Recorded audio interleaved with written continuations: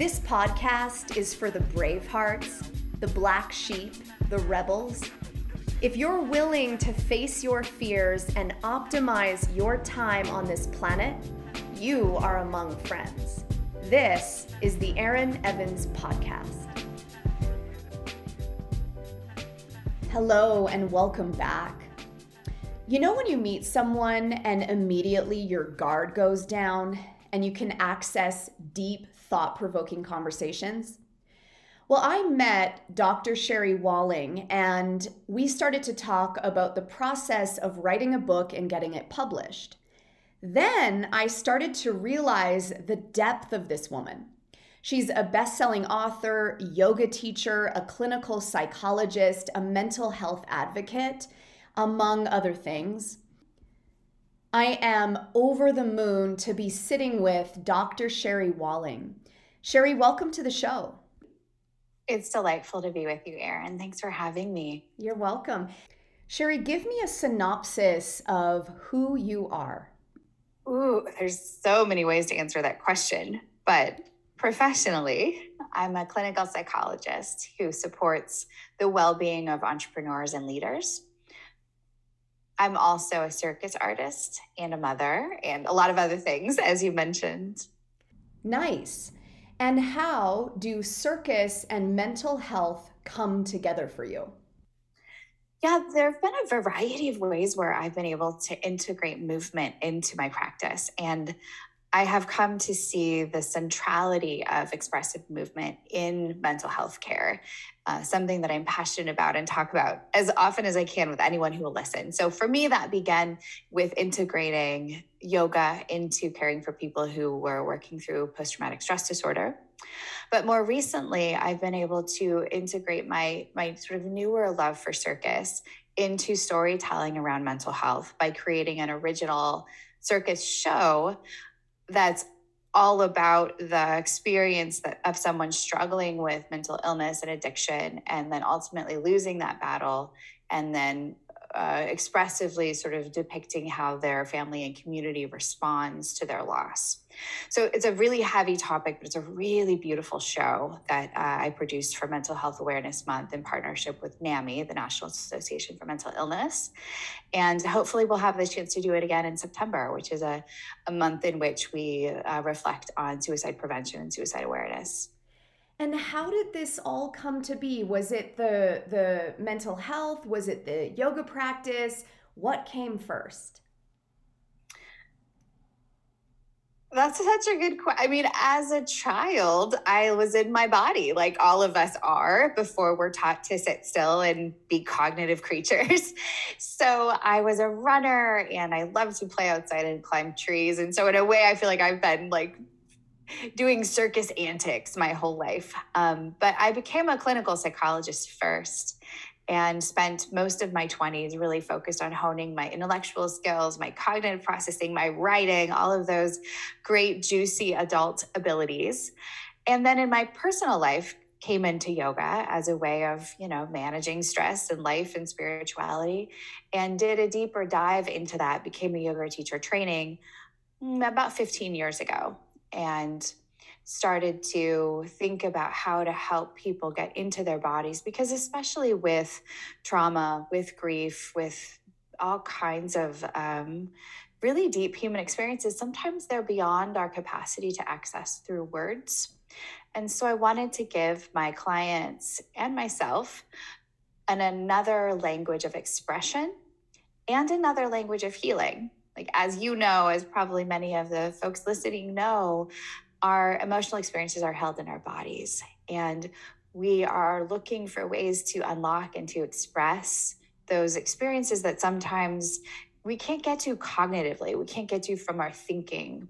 So we need to get to through breath, through movement, through motion, through expression.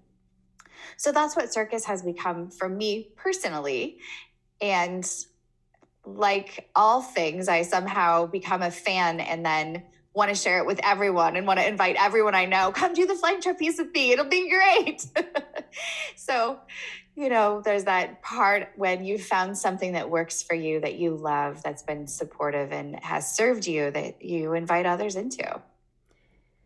And what I loved about what you just said is movement is such a big piece of integration and healing, but your way to process is through the written word, or one way that you process is through the written word. And you've recently written a book, your second book, about grief. When and how did you decide to write it? Well, decision is an unfolding process with books. So I wrote the book about the experience of losing my dad to esophageal cancer and my brother to suicide, kind of right on top of each other. They died 6 months to the day apart. So I was in this kind of world of chemotherapy and cancer treatments and this intervention and that intervention and supporting my parents and also watching my brother slide into more addiction. So it was sort of this 18-month period of unraveling, ending in death for both of them. And I started writing right after my dad was diagnosed with cancer.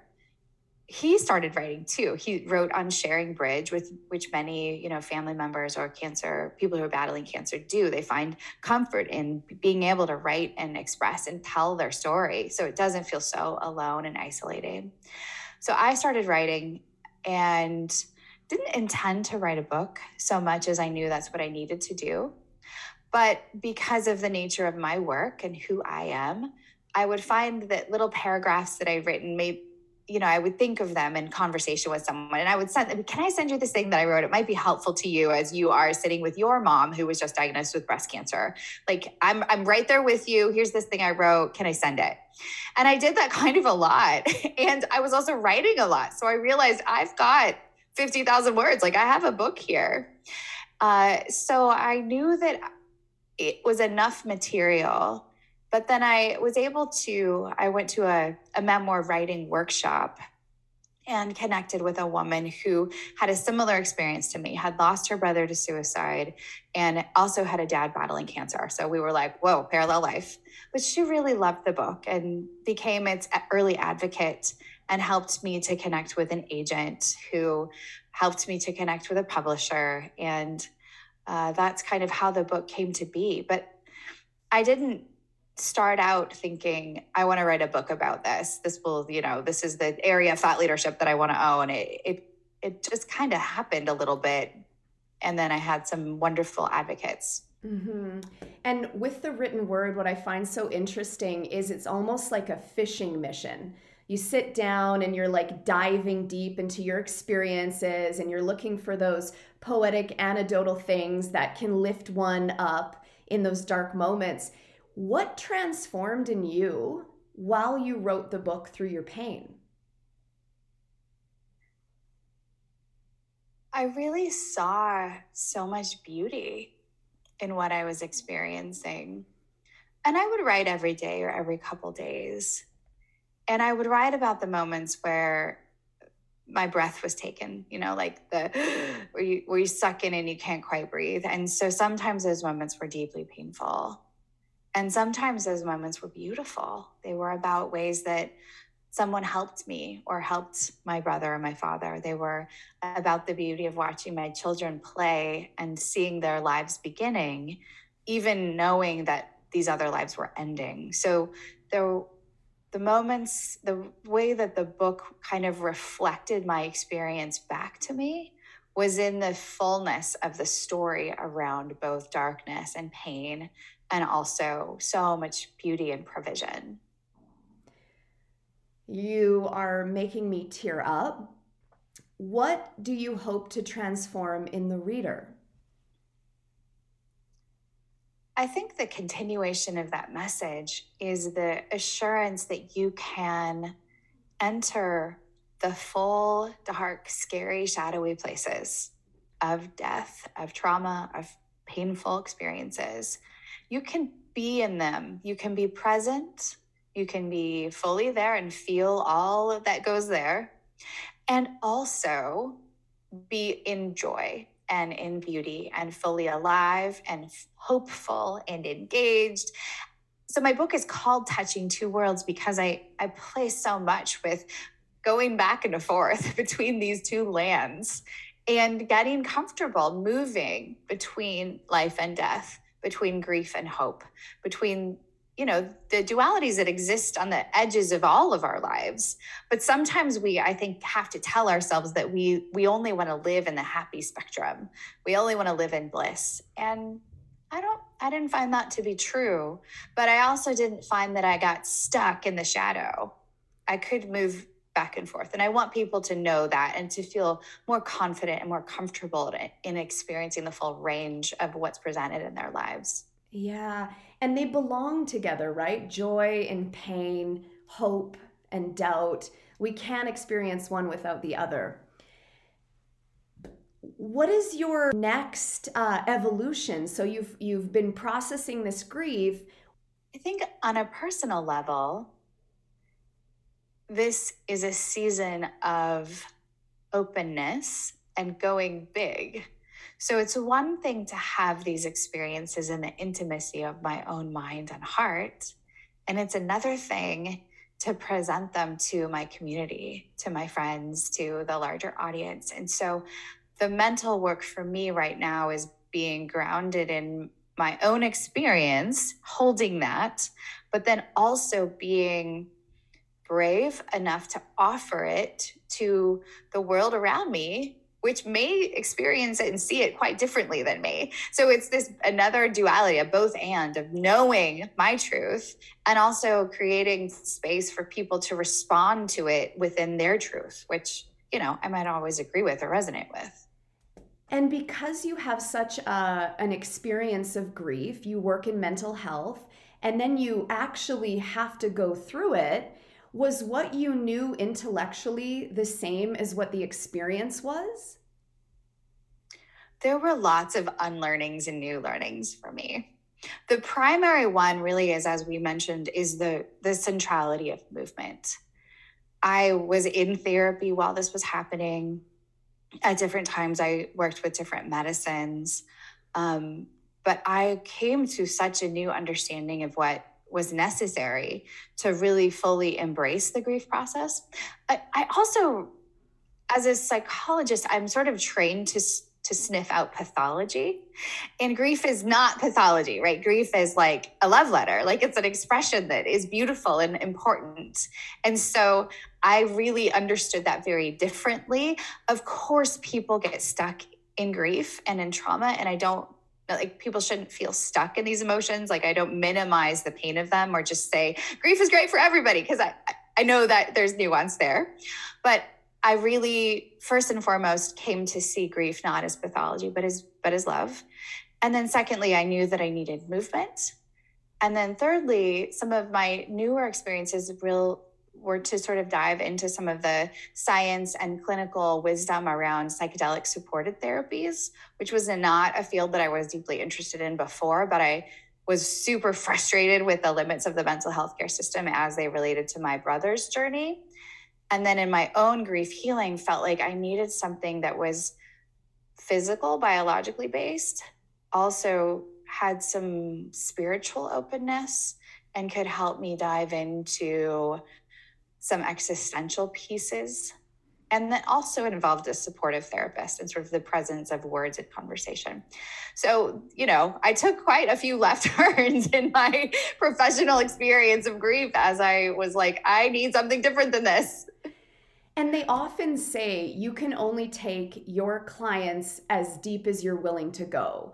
And this experience for you opened the lens of maybe therapy in terms of medicines. You mentioned spiritual openness. What do you mean by that? So I grew up in a very religious family, and I actually have a master's in theology. Like, spirituality and religion have been part of my life, from the very beginning.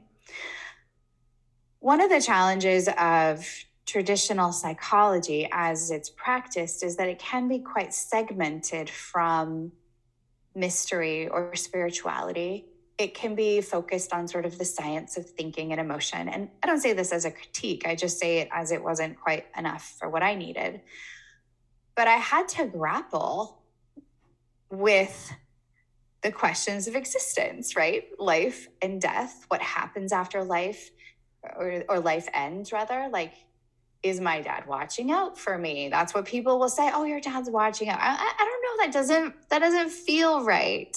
That doesn't sit in my soul. But what does? I have to like then ask the question, okay, I don't think like he's up there somewhere, like just eavesdropping. Like, so where is he? And why does it matter that he exists somewhere? So these are spiritual questions. They're philosophical, existential questions. But for me, they are at the core spiritual questions. And I needed a process that would support me in grappling with them. And I felt like, psychedelic supported therapy was really helpful. I also, again, the movement practice of mystery, of having a way of expressing what is unknown or not nicely packaged in a thought or words was super helpful. And what would be the answer if Papa's not eavesdropping or watching over you? What have you come to settle on in your soul? Well, I've come to believe that I don't have to settle. I've come to believe that it's an emerging answer to the question. But in the week that my dad was dying, I went to yoga every day. I went sometimes in the morning and the night. Like I was with him all night as he was struggling to breathe. And I was with him in the day, like helping my mom, just it's work. It's work to be with someone who's ending their life. But yoga was my sort of respite. It was the time I anchored myself. And that week I was so aware of how my own body carries his body. Like my shoulders, I've got these big, muscular, broad shoulders straight from my dad. My eyes, I have my dad's eyes. So there are pieces of my body and me that are from him.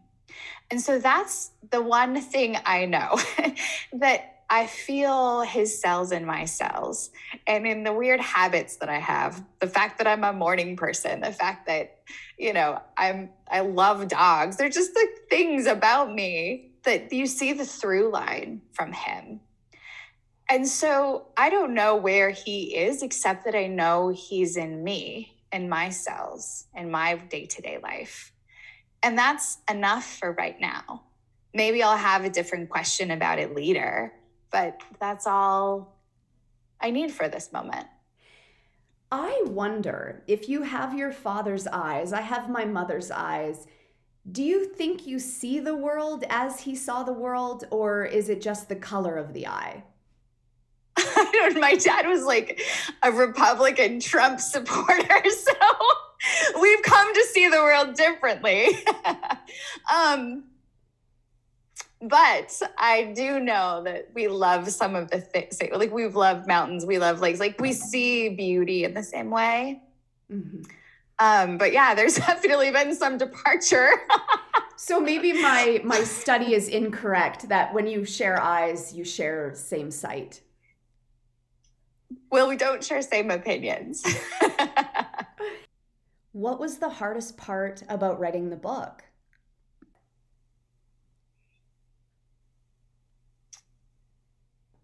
Some of the experiences that I wrote about in the book are, one, pretty traumatic, are two, just really painful to me, to my mother, more so around my brother's suicide.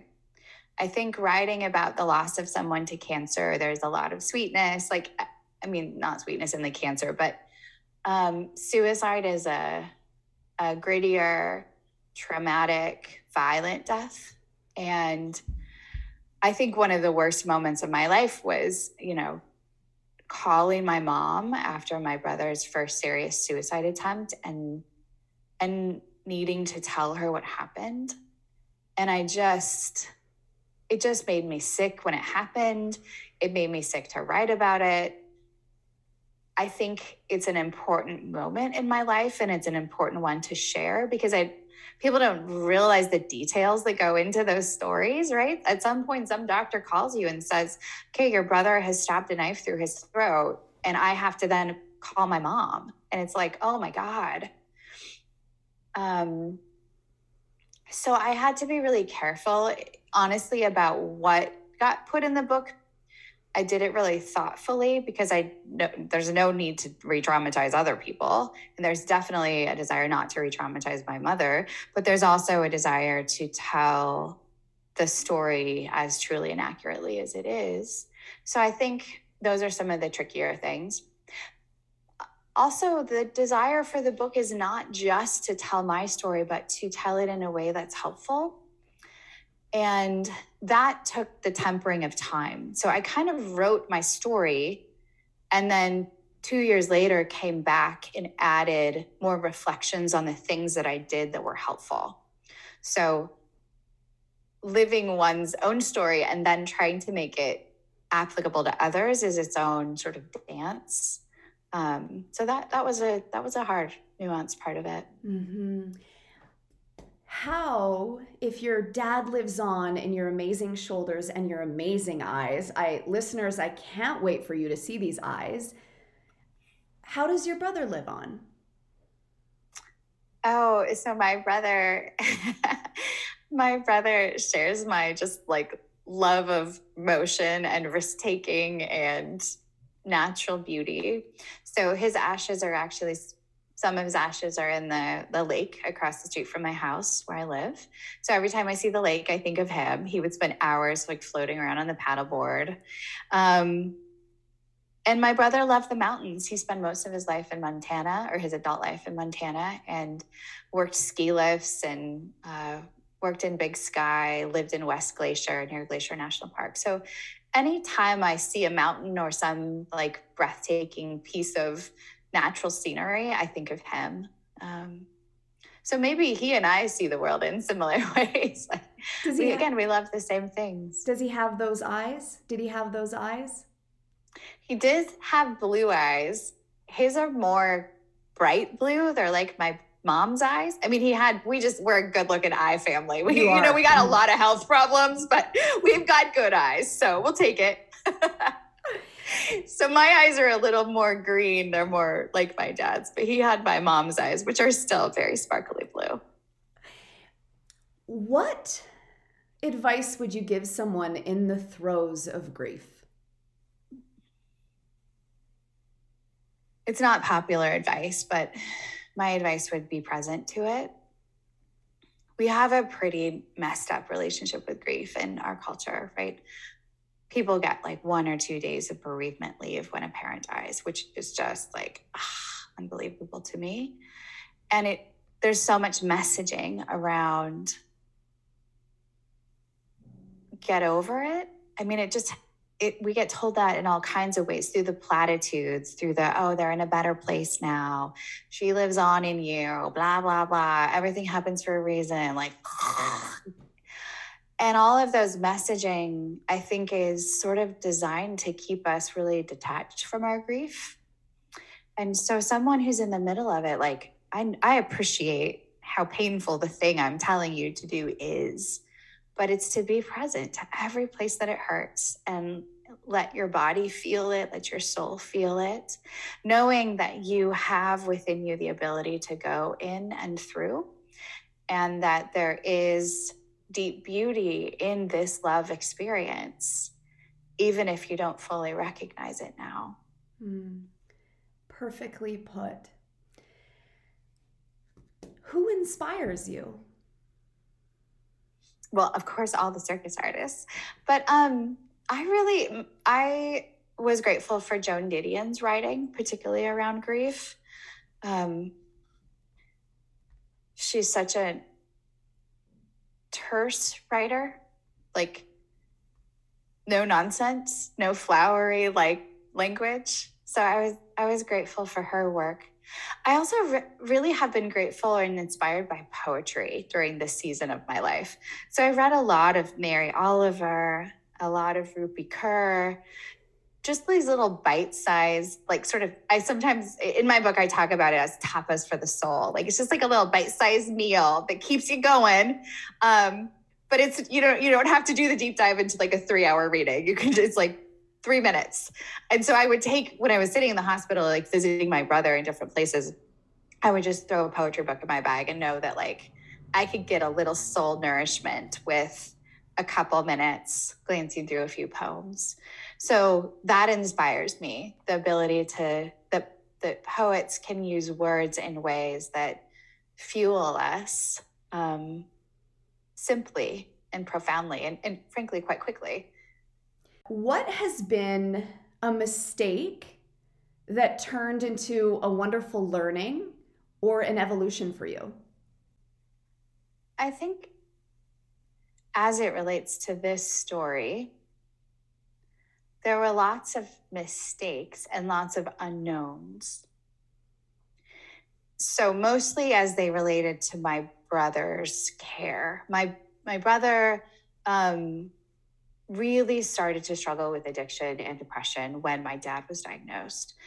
And so one story in particular, he had a series of like accidents and probably some parasuicidal behavior, all of these instances in which he ended up continually in the emergency room.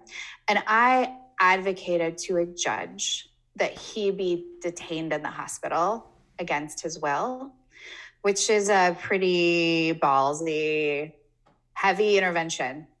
I don't know if that was the right decision, right? My intention was to try to keep him in a place where he was safe long enough to try to figure out what was going on. I didn't know if he had a brain injury. Like there was a series of strange things and I just didn't quite know how to understand it. So I thought if we could keep him in the hospital, maybe we could figure it out. And I don't know if that was the right thing to do. I did, after advocating for him to be in the hospital, I then advocated for him to be released so that he could go back to California and be with my dad when my dad died. Mm. So my brother was present for my dad's death. And once again, that may have been too much for him because he declined very significantly right afterwards. So all of these things that I did to try to be helpful, I don't know if any of them were the right decision. I don't know if they were mistakes. I don't know if they were loving. Like there's just no way to land on how to label those actions. And so my learning, if anything, in those mistakes, or maybe not mistakes, has just been to be so gentle with myself about trying to be helpful and loving the best I could with what I knew in the moment. Mm. And so I think when somebody dies by suicide, there's a lot of work that their family does around how could I have prevented this? What actions could I have taken? Like it's just an inevitable line that you go through in your thinking process. And my greatest act maybe of my own mental health has been to just be really soft with those moments and not think about them, not overthink it, just kind of like forgive myself for not knowing or not being able to act perfectly. Well, and also it's almost an expression of reparenting your brother, or what would be in Sherry's best interest. And the likelihood is you made the call based on what's the highest good right now. And totally. I don't know where you fall on the birth order, but it's a protective, I fucking love you so much, and this is my act of supporting. And we never know why we do. We just have to trust that it's driven by a good impulse. Notice to the listener that Sherry says death by suicide. I think that's a really important thing to articulate instead of they committed suicide. And tell me why that's the language.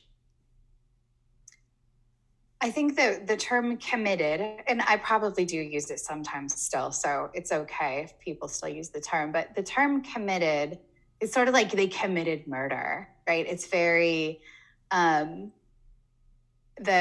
person who died is the actor. They're the agent of action. They committed this.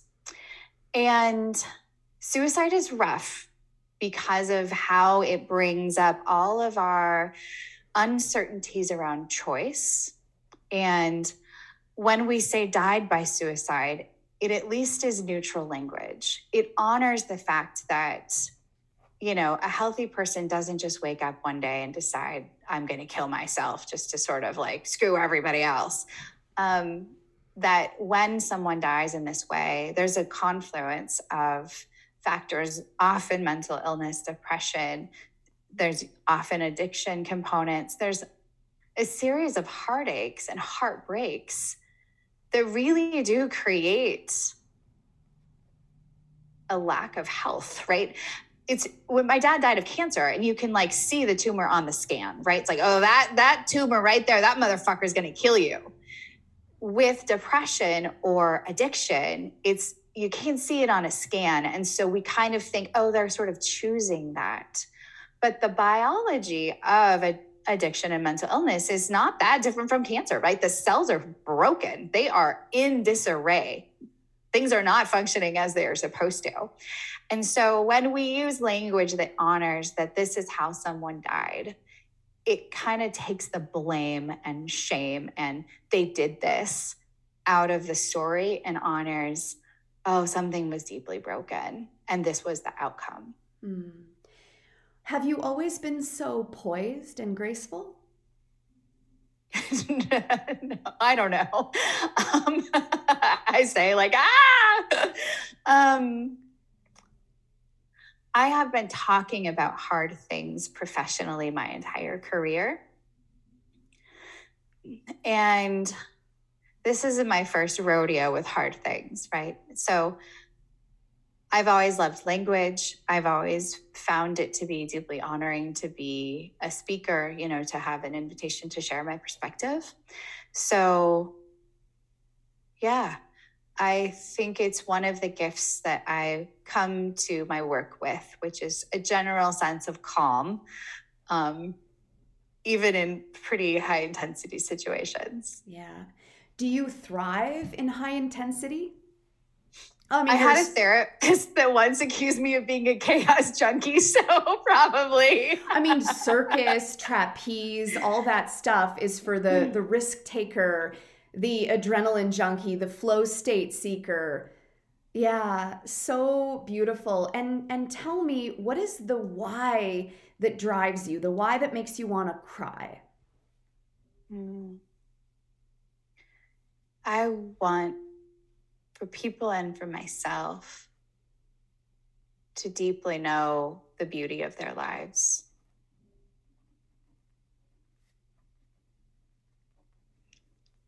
That's it. Despite all the bullshit and all the mess, yeah. Mic drop.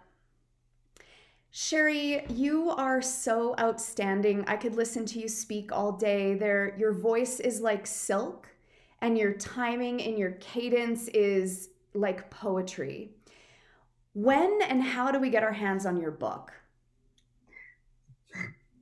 You're making me blush. The book will be available to the world on July 26th. And there's an audio version if you like my voice. So that's a choice. Excuse me. And it's available really where all books are sold. So Amazon, Barnes & Noble, your independent bookstore down the street. Don't forget about them. And it's available in all of the forms, in audio and digital and in 3-dimensional, get your fingers in the pages version. Awesome. And where can people find you? So for more about this book and this project and the circus elements of it, Touching Two Worlds is kind of where this book lives, touchingtwoworlds.com. And then for folks who are interested in more broadly in my work and in my speaking work or my podcast, you can find that information at sherrywalling.com. Amazing. Well, this has been an absolute pleasure. And any parting words you want to leave the listener with? I'm just so grateful for the conversation. Thank you, Erin. Yeah, thank you. It was touching. Two worlds. All the worlds. Yeah. Oh my God. Thank you. Just give me 2 moments.